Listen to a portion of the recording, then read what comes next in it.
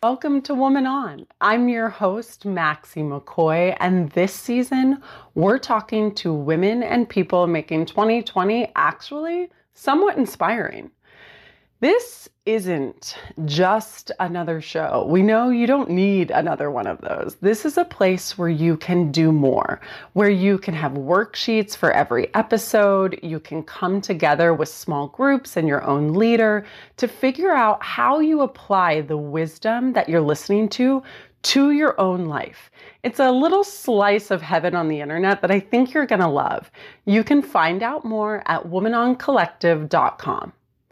My next guest is boundaries breaking champion of the LGBTQ plus community and a leader in body neutrality. No idea what body neutrality is? Don't you worry, I didn't know either, but you're going to find out and you are going to be changed because this concept, it's something that applies to so much more than just body image. Bethany Meyers talked with us about so many things that are going to push you to think differently. But this wasn't my first time talking with Bethany. As you'll hear in the episode, we go pretty far back.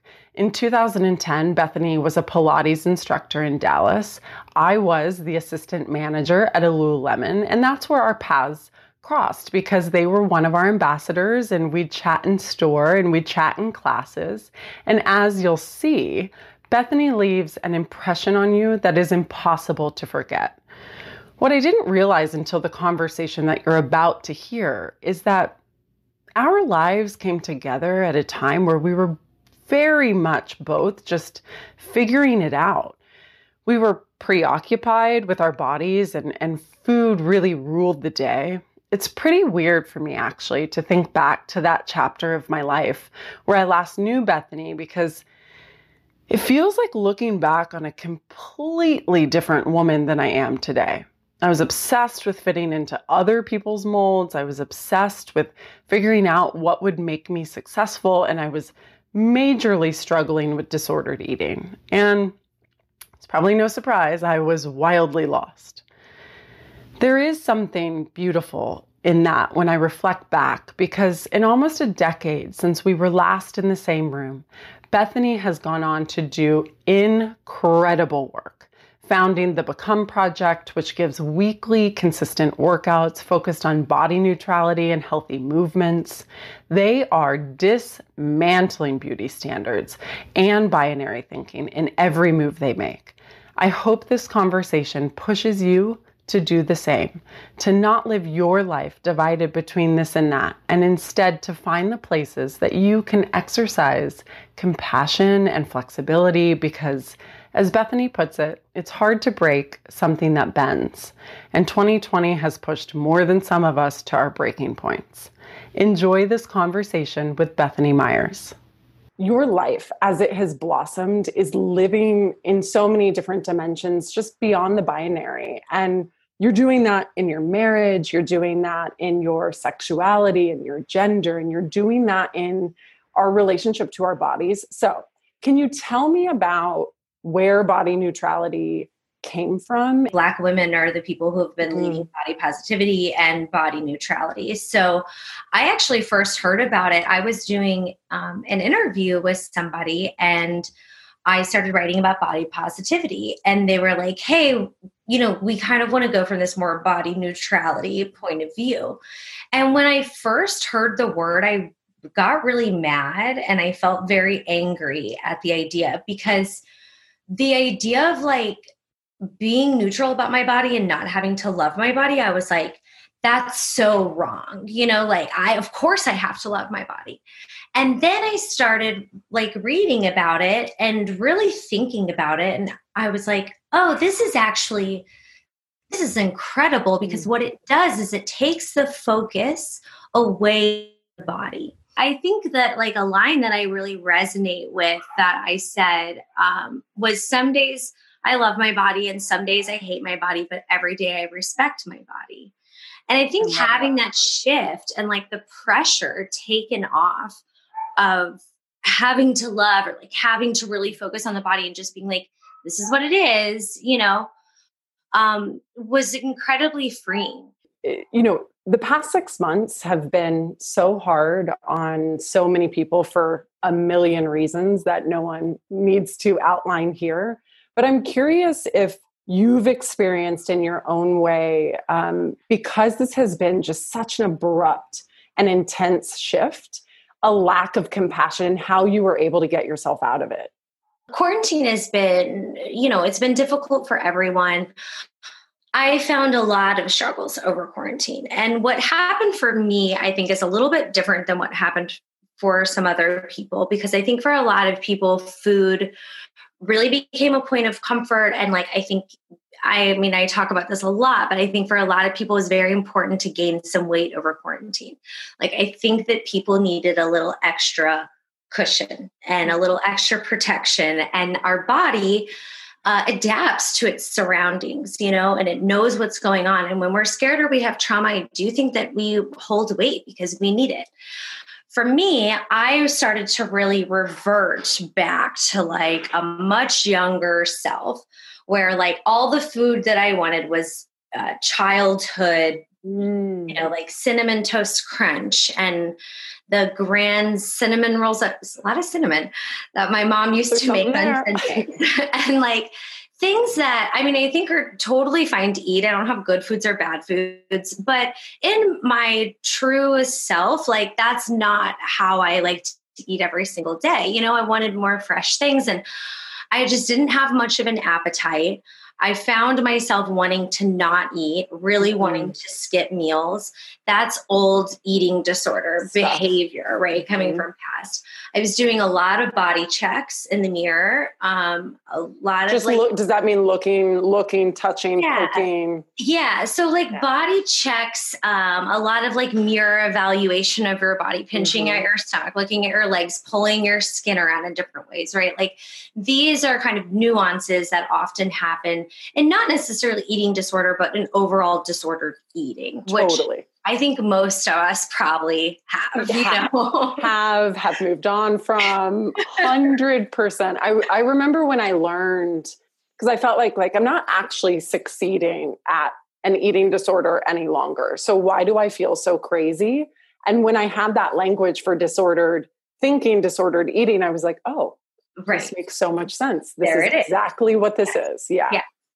So I started doing all these things, and I realized that it was a way of protecting myself, right? Like I think disordered eating can kind of be described as this like blanket that makes you feel good and makes you feel safe and makes you feel in control. And then after a while, that blanket starts to suffocate you, and it becomes almost like this, web that you can't get out of. So I definitely, I'm really honest about my journey. I don't think I've arrived anywhere. I think I'm certainly figuring it out and figuring it out with other people. But I really had to, and I'm still having to, think about it. I did some therapy, like some specialized therapy. That's what I was going to ask you is what did you, when you saw yourself, not to say reverting, but just engaging in old patterns, you obviously had the awareness to be able to do something about it. So what did you do? What did you do? Yeah. So one of my best friends since college, it's funny how our life paths have developed, because she's kind of always been a person, like she was there during eating disorder, Bethany, really, really at it. And she was always this person that was kind of there by my side and like a good voice in my ear. And she's actually now a holistic nutritionist. She, and the glow up. Yes. It's so incredible. We've done workshops together. She's all based within intuitive eating and health at every size. So I actually scheduled sessions with her, Innate Nutritionist, if anyone is interested. Yeah. What's her name? Whitney Hull Benson. And Instagram is Innate Nutritionist. And that was super helpful to have some conversation. So like one of the things that we did was like instead of saying this or that, right? I'm either going to have like the cheese quesadilla or the kale salad. Can you start to think about this and that? So can you like chop up some kale and put it in your quesadilla and like enjoy those two things simultaneously? which is like a revolutionary idea, right? It's not, but it is. The things that are life-changing seem so, when in hindsight, so simple. I was thinking of this when, in your TEDx talk, you're talking about your eating disorder and your history with that. And then choosing to just not be a number on the scale by throwing your scale out, by choosing to work out, not for how it's going to change your body, but how it's going to make you feel that day. And I was just like, yes, because why someone didn't tell me to throw out my scale a decade before I did it, it was so profound in changing my life around these things that in hindsight, they seem so simple. But I'm curious for you in the throwing the scale out piece, or choosing to work out from a place of how the energy that you want that day. Do you remember the moment where you just said, like, I'm done? Like, me as a human, Bethany, am more than these numbers. I remember a time period of like saying, okay, I have to change this. I don't want to do this anymore. Like, I specifically remember there was a poem or something that I found or wrote. I've tried to find it. I don't know. I'm sure you wrote it. I think it was like mantra templates, and it was like, I am fill in the blank, or whatever it was. Love a good worksheet. Yeah. Yeah. If you're anything like me, you love listening to inspiring stories, but then there always is this little letdown at the end of a show, because it's sort of like, well, now what? How do I put anything into action that I've just heard? Well, at Woman On, we're here to solve that. Each episode comes with a free worksheet that you can download to get dirty with all the wisdom and put it in your own life. Just go to womanoncollective.com/worksheet. And I remember memorizing it, which I don't know it anymore, but it really served me well during that time. And I also remember thinking, like, this is so cheesy, because I feel like everybody's like, say this in the mirror to yourself every day. But did you? I would say it on my walks. Yeah. And I would definitely say it every single day. I think I kind of did it in my own way, but it really did help me. It helped me to start. I know there was a lot of language about kind of reframing the way that I thought about my body. I was not aware of body neutrality at this point.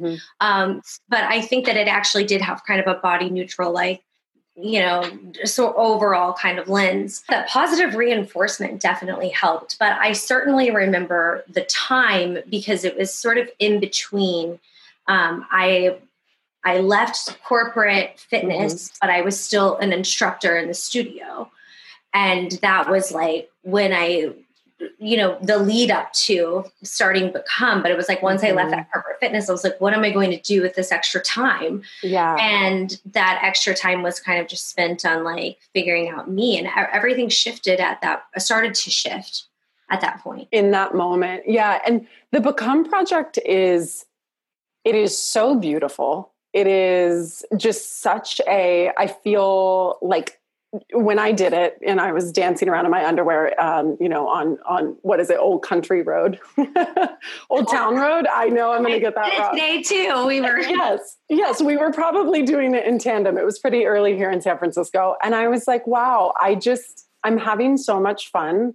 This is the most connected that I felt to my body in a while, because we're sitting in front of computers and we're being like, I should work out, or I should cook something, or I should whatever. And it's actually like, this is actually just so beautiful and fun. How did you know that kind of repetition, that kind of movement was going to be the thing that could light up body neutrality in people? And I loved assessing myself, how I felt before and after. It was awesome. I was like, yeah, I'm here for this. Oh my God. I love that. And I love this question. How do I answer it without getting like too nerdy? When I start thinking about Please nerd out. I'm such a big nerd. Just sit here with me. Instructing, I find it to be an art form. And I love thinking about the way people respond to movement and how people grab onto movement and how to create routines that are not just hard, but that are effective, right? I think there's a really big difference between those two. And I genuinely believe that I was put on this earth to teach. Like I love teaching. You're so good at it. Like I remember being in your class a decade ago and I'm like, it's been hard for me to do Pilates since because I want Bethany's class. So one of the things I started noticing in my studio teaching, I started like getting really into making what I would call routines, right? Where there's like, it connects with music and there's 8 counts and there's sort of this repetition. And I found with my clients that every single time I taught the same routine to them, they'd already done, they started to really grab on to new things. And I think that this is like a little bit counterintuitive to fitness because sometimes people are like, I have to do this and this and this and this and this routine and kind of like all of these always things. Has to be different and innovative and new and exciting. Right. And like when you think about how we learn as humans, right? We learn by repetition. Like when you're learning a new language, you say manzana over and over and over again. And when we're learning to walk, right? Like you practice. So I found that this sort of repeating the routine can it allows you to see progress in a short amount of time. And we're usually judging our progress by the scale or by inches or by like a 12-week program or a 30-day challenge. And again, that takes the focus away from like our strength and who we are and how we feel. So the idea progress. Right, exactly. So the idea of the Become Project, every week I put out a new 25-minute routine. And the idea is that you do that routine all week long and you watch yourself get better at it. And so maybe day one. Setting the goal. Yes. That tracks my goal for me. I was like, I was very modest. I said 2 this week since it was already Thursday. I always pick 2. 2 is like my go-to number. See, I knew we were there together this morning for sure. So yeah, I think that focus on the routine itself and kind of on this transition and movement, it just starts to take the focus away from other things. Yeah. And then of course, like as an instructor, right? The instructor is the biggest piece that is going to inject how you feel about your body. And I have a hard time when I go to a class and it's like, go lower, don't drop, push harder. Like the fact is usually when you go lower, you're doing it wrong. Like you'll feel it in the wrong places. And your back is thrown out. Congratulations on going lower. Right. So having an instructor that can reinforce some of these ideas of taking care of your body, right? Like providing alternatives. Today I was talking about this. I think like modifications, I call them alternatives. Love. People often say, oh, that's a way to make the exercise easier. And it's not. It's an easier way to make you feel the exercise in the right place, right? Right. So technically you make it harder because now you feel it where you're supposed to feel it. Like modifications, alternatives are one of the best things you can possibly do, especially when you're wanting to strengthen and learn your body. So I highly encourage those. I do tutorials every week that answer people's questions, Yeah, it also, kind of what you said about it being your art form.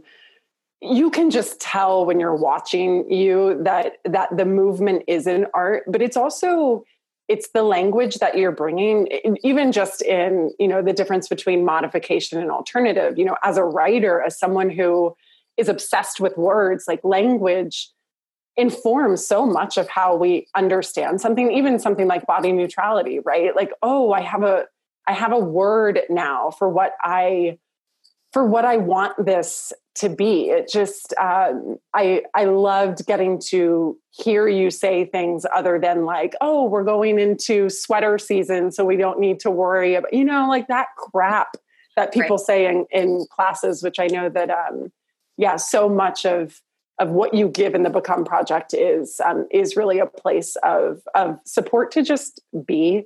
And hi, Become. I didn't even do that on purpose. Okay. Sounds like I did, but I didn't. When you did the routine, this might be a silly question, but when you did the routine this morning, like you mentioned, Do you watch the video or do you just do it from memory? I do a solid mixture of all. Okay. So every week I do the video, at least once, like every Monday I started out because it gets me on the same page as with everybody. Everyone, right? Yeah. We're all doing the same movement, which is one of the most incredible things about it. You're like, we're globally connected. Exactly. Yeah. In a time when we're quite it's hard to connect. Very separate. So I do that, but then I'm always working on new routines. So like, for example, next week we're filming. So right now I'm like doing the routines that I'm doing for filming. Testing. And creating new routines. So it's kind of jumping around a lot, but I definitely do work out to myself. And it's funny because when I'm working out to myself, I say cues and I'll find that I'll be like, oh, I hope I say turn out the knee here. And then the next line is like, turn out your knee. Like, it's always this. I'm like, oh, I should be reminded for this. And then, like, that's wow, it's really cute. Yeah, that's really cute. It's, I just imagine, as you're talking about shooting and, you're on camera so much and you're very visible. You're very, whether it's your followers or it's press or it's paparazzi, I can't help but wonder if that proves and gives you its own challenges in a space of body neutrality. Is it hard to manage all of these eyeballs, thoughts, feedback on you while also staying true to your truth of staying in the middle and just respecting versus absorbing what everybody has to say? Yeah, it's yes. I would relate it a little bit less to body neutrality, but I have a hard time. I have a really difficult time with negative comments. Yeah. I mean, in the last 6 months, I've been like, am I deleting my Instagram forever? Like, can I just get rid of it and not have to deal with any of this? Or do I want to do that? I mean, where do you net out, Bethany? Because I am 1/1,000,000th of the experience that you are experiencing. And I just want to throw it away every second day of the week. And then I'm like, but am I putting negativity around all of this? And it's something that allows me to connect. Yeah. I mean, I definitely don't have an answer. I think it's really tough. Oddly enough. I did a reel that was like talking about body hair.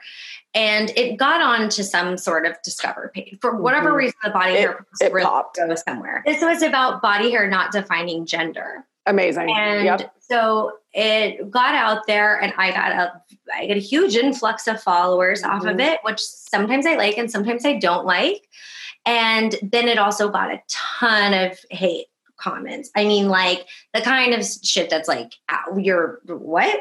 And somehow getting more made it easier.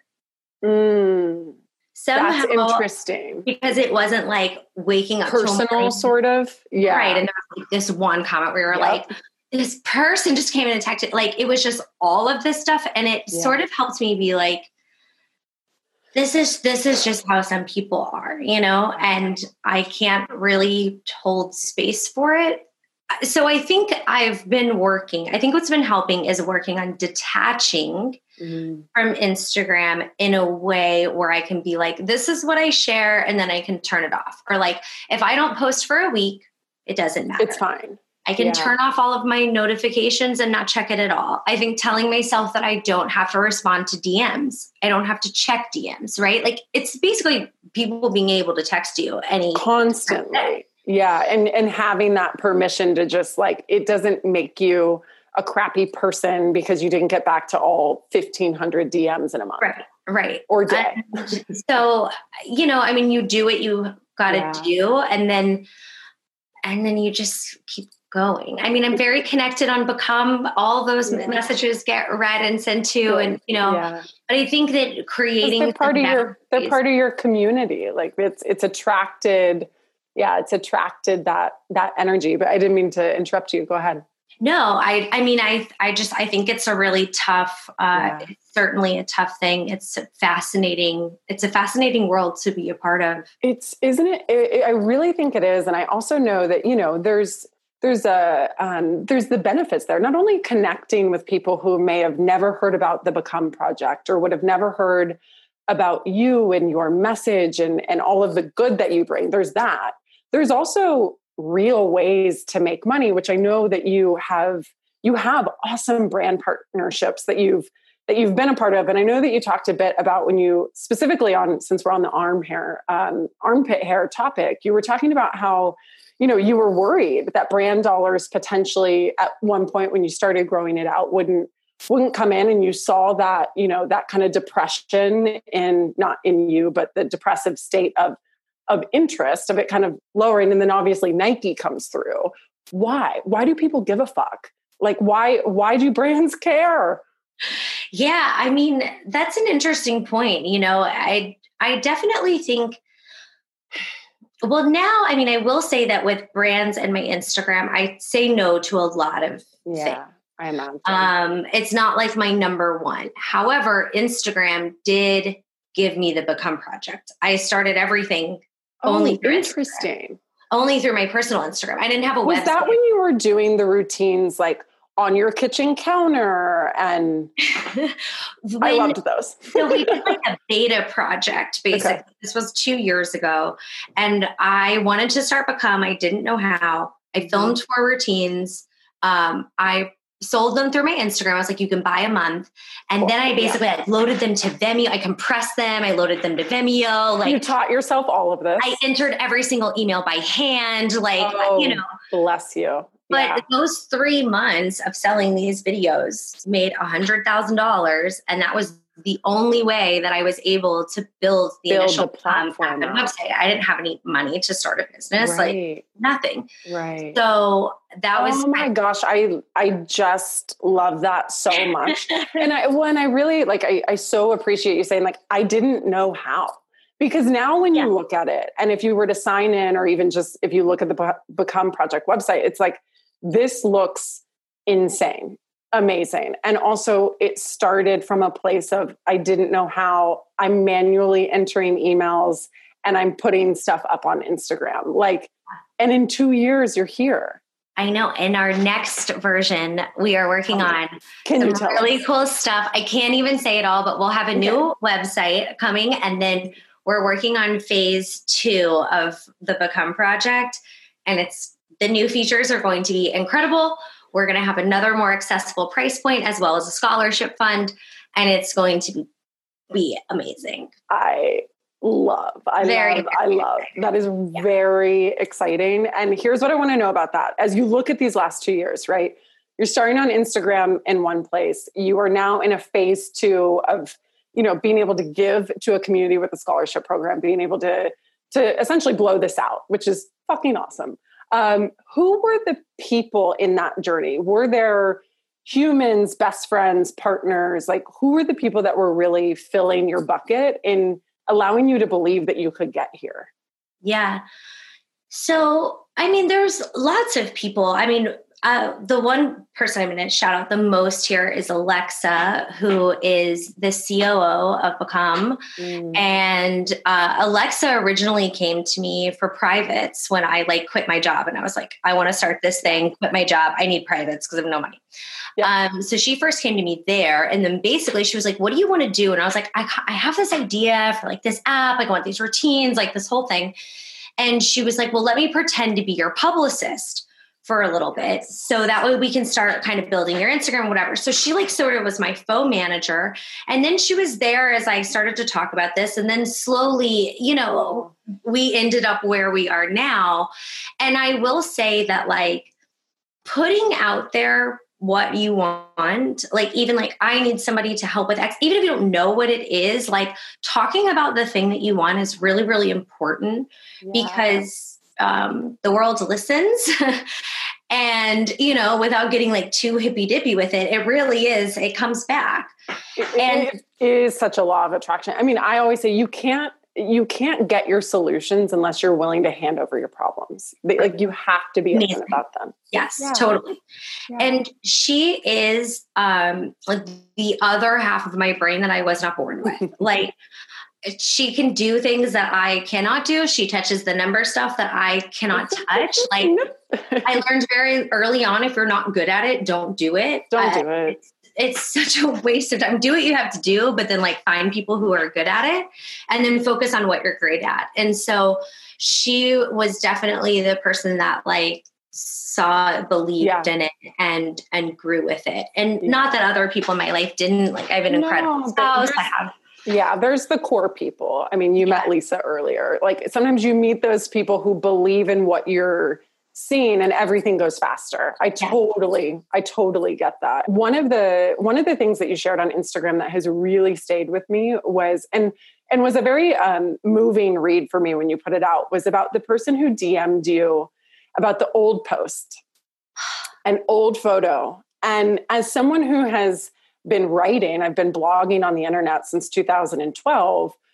I mean, Bethany, there are blog posts on my site, on my domain right now that are titled, "What a Cinnamon Roll Can Teach You About Life." Like total bullshit. So far from where I'm at right now. And I don't delete them because to me, it's an evolution of who I am and where I've grown from. And the fact that I showed up when no one besides my mother was fucking reading it. And so for you, when you received that, how do you think about the censorship of self and why you're choosing not to do it? I think the image, so everyone knows, that I'm referencing was, I think it was a photo of you in New York. You were in a sports bra, had done some workout classes, some clean eating that week. And I think it was a photo of your abs. And you were commenting on, I was like, look what basically what not eating for a week will do. Yeah. That's right. What the post was. And so, were you tempted to go like delete it now that people are pulling up old shit, or how did you take yourself through that? Yeah. So the person sent me a message that was basically like, how do you look back on posts like this? And it was loving. They weren't like targeting you, right? But when I read that first message, I thought, right, like, sometimes you tense up with Instagram, you're like, oh, I think this is going to be bad. And then right away they went on to write, thank you so much for keeping this on here. It was really amazing to see, your journey into where you are now. I clicked on the post and it was like a major, major rush of emotions. When I wrote that Instagram post, I remember wanting to be able to write captions with my voice so people could listen to how truly... Is someone listening? Somebody give us that feature. I was like, I don't even know that I don't know how to describe the words that were like, this was this ultimate kind of rush of wow and being taken back to that point. And I was just so unhappy, so starved. So I basically, during that picture, like in the detox I'm talking about, I cut out all of my friends. These are really important. Yes. You cut out all of your friends. Yes. I was in such a bad place that I was like, I need to disappear from everyone. I told my girlfriend at the time, I told my friend, I was like, I'm taking a social detox. Like I cannot talk to anyone. And this, why? I would imagine what I think that is like the extreme need to feel like you can just start over. Like Phoenix Rising, sort of. I'm just going to bury that away and then that's done. And I'm going to take 2 weeks. And I'm going to come out and be this whole brand new person. Yeah. And we don't work that way, but I used to think that we did the same way. I could be like, I'm going to only eat this little bit of food every single day for a week. And then my body will be perfect and I'll be happy. Yeah. It was just a really, really sad time. It makes me sad to even think that I would have to go there or do that. And, with deleting on Instagram, I'm not really the type of person to like go back and look at stuff. So I knew that you're not sitting in like 2014 being like, what did I post? Yeah. Whatever. I did it at some point. Like I've gone back a few times and like have seen a few like really, really morbid, like anorexia jokes from back in the day that maybe I've archived, but I think for the most part it's there. Yeah. And I also think it's very important. Like, I don't like to hide the piece of my story that is like, I was the person that I now preach against, right? Like I was the fitness instructor, diet culture. Like I was laced in all of those things. I still taught a great class. Like you were there for it. Like I love, great instructor. And you brought so much goodness to everyone that you came to, even in the midst of your own darkness and your own, your personal struggles. Right. But like, okay, I was a teacher trainer for years. I definitely remember training instructors and using the example joke of like bikini season, totally. like what was it? A one piece is nice, but a sarong is so wrong, or like something like some crazy shit.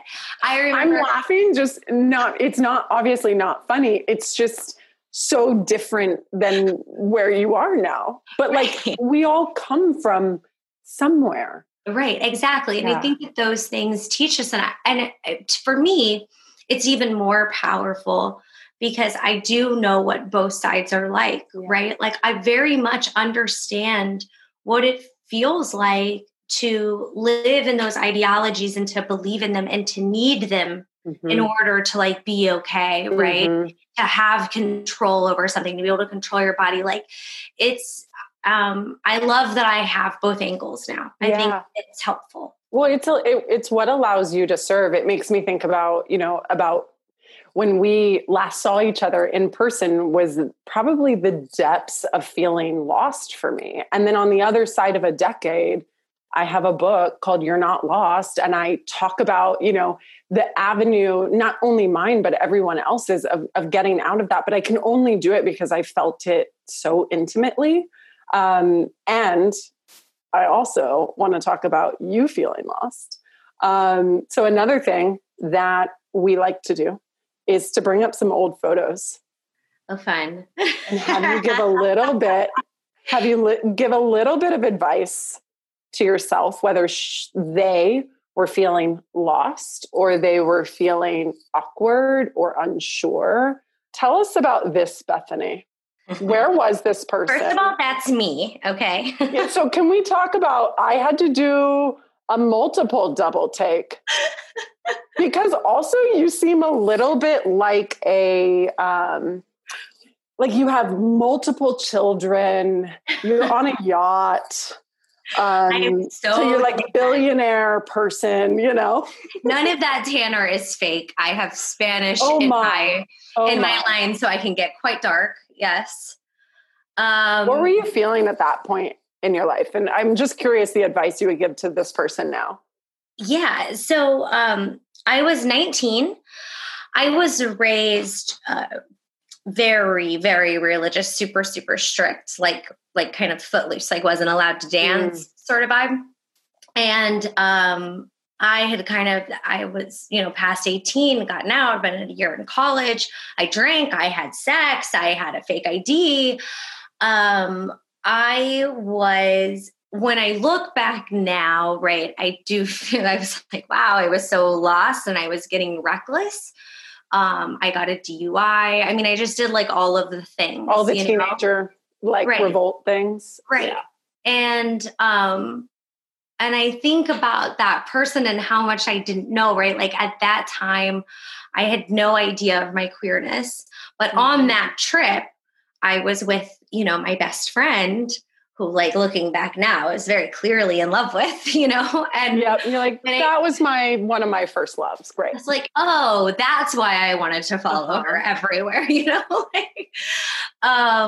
and so, yeah, it's always interesting giving advice to your past self because I have no regrets, right? I think like the way that we are shaped is amazing. So somewhere along the line, Bethany figured it out. Yeah. But I would probably tell myself just to like take a breath before making some decisions. But that time and that trip always makes me smile because when I look at that person, I'm like, you had no idea where life would take you. Like, I would have never thought at that time that I would have short hair, would be having they, them pronouns, would be living in New York City, would be doing all these things that I'm doing. It wasn't okay for that person. And, so it makes me, that one always makes me happy to see. Yeah. Okay. I have one more. And I think, what you're hitting on is is so beautiful, because I feel the same way sometimes when I see, when it's like, oh, what advice would you give to your 19-year-old self? And I'm like, I don't know, maybe nothing, because if she didn't do all the things that she did, I wouldn't be who I am. And so, it's kind of toggling that. So I hear you on just like take a breath. This is another one. This is you and your partner, Nico. Mm-hmm. Can you tell me about this and the advice that you would give to that, Bethany? Yes. Okay. I'm going to get really real here for a moment. I thought you asking us to pick pictures before was a really amazing exercise. And kind of like, what were you feeling at that time? So that photo was the first time and like the main time that I can ever really say that I was depressed. And I guess there's probably been two like main times, right? But that was one of them.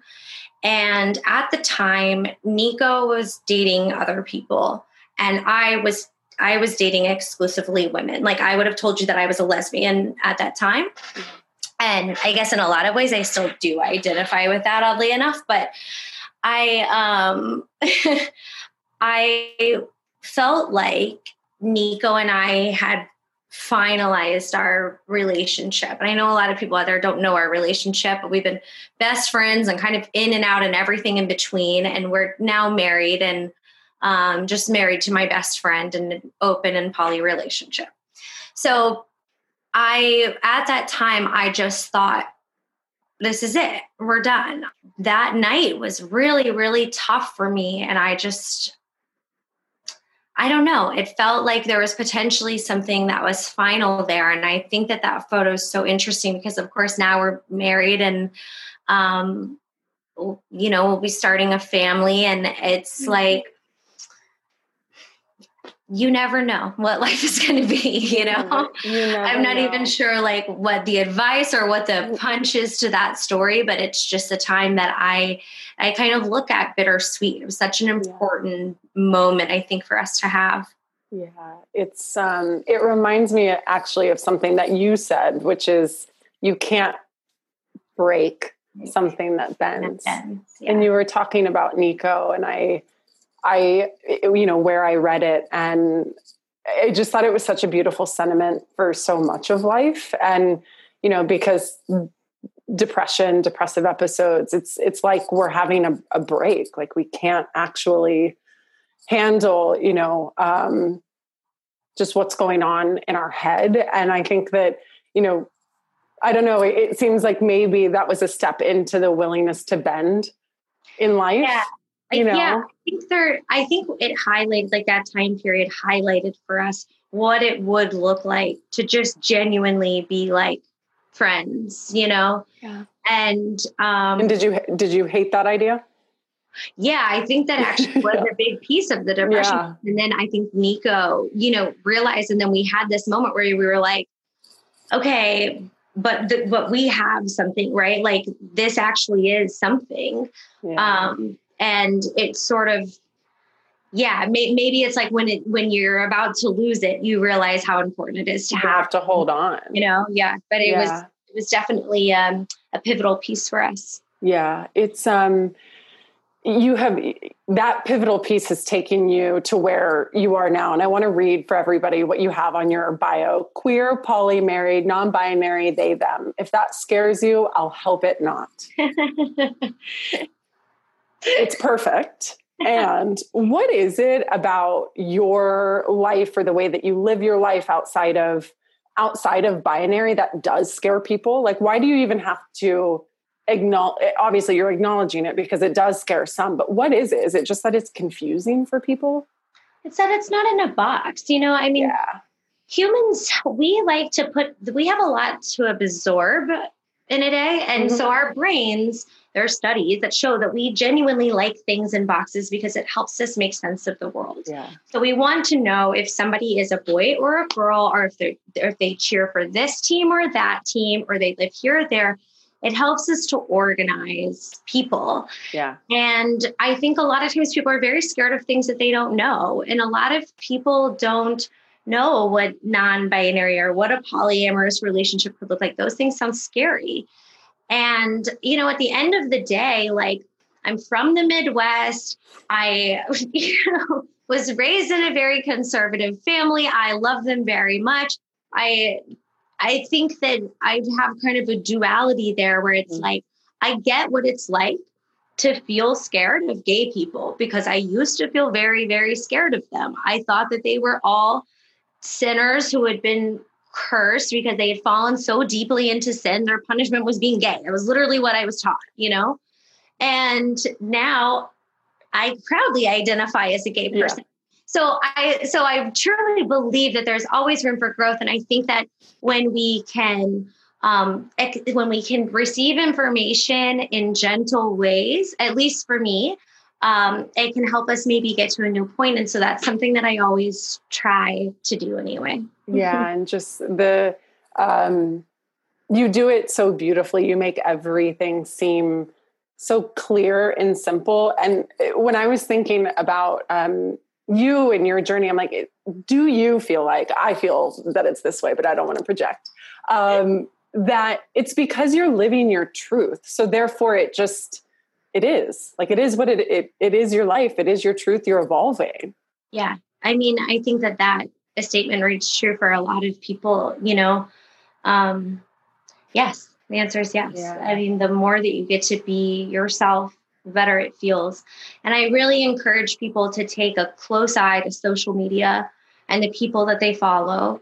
And if you're following, look for the genuine pieces and look for the realness. And anybody who's telling you that they're feeling good 100% of the time, they're not, look for people who are giving a lot of advice. Who are serving you. Follow. It's very important. Yeah, watch who you follow. I think it's a beautiful way to wrap up. We have a couple just quick questions before we end. I don't want to end this conversation. I want to sit here with you. I know, this is such a great talk. It's so good to get to connect. I know. And to do it for everyone else. We get to serve while we connect. I feel like we're FaceTiming with an old friend. I know. So, okay, tell me this. Finish this sentence for me. I'm batshit grateful for... my puppies, my spouse, and having an upstate house during COVID. Yes. Very, very cool. I'm happy about that for you. Okay. Tell us who inspires you, Bethany, and inspires you in the way that they are working to move women and marginalized people forward. So who's the human that woman on our team should have on our radar?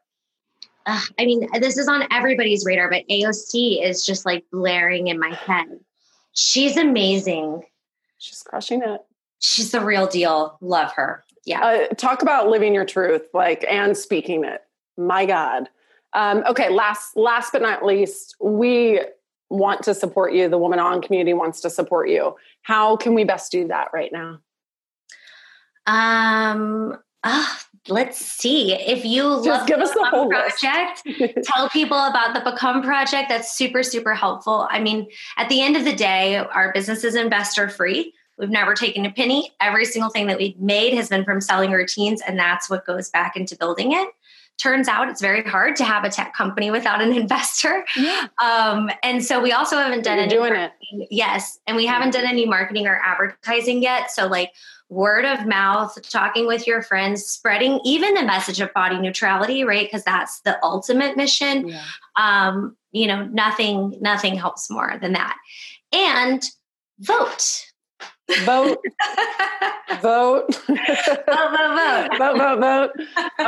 Bethany, thank you so much. Thank you. And congratulations. I'm so proud of you. I'm so proud of us. Yeah, Dallas really produced some good. We did it. Yeah, we did it. Woman On with Maxie McCoy is a Woman On production. Maxie McCoy is your host. Your executive producers and creators are Maxie McCoy and Lisa Raphael. Charissa Wright is our technical producer, video editor, and audio producer. Social media from Woman On is brought to you by Betty Jean Bowles. Because that's not really how it works. Can you hear my dogs right now? Just barking at deer. It's quarantine life. It's like, I've hit this plant 5 different times, so it's fine. I'm really feeling all of the things today. It's it has been a day of feels. And also this is so like, it's just real. It is what is going on. Love what you're hearing? Well, you get to really dive in by joining the 10-week collective, where you'll be put into small groups that meet every week for the entire season, led by one of our brilliant Woman On leaders. They're so brilliant, you're going to love them. We break down the episode themes together every week. We discuss, we learn from each other. It's seriously so fun. And there's some super cozy merch that's exclusive to the collective. That's the Woman On world. We really hope that you'll join us.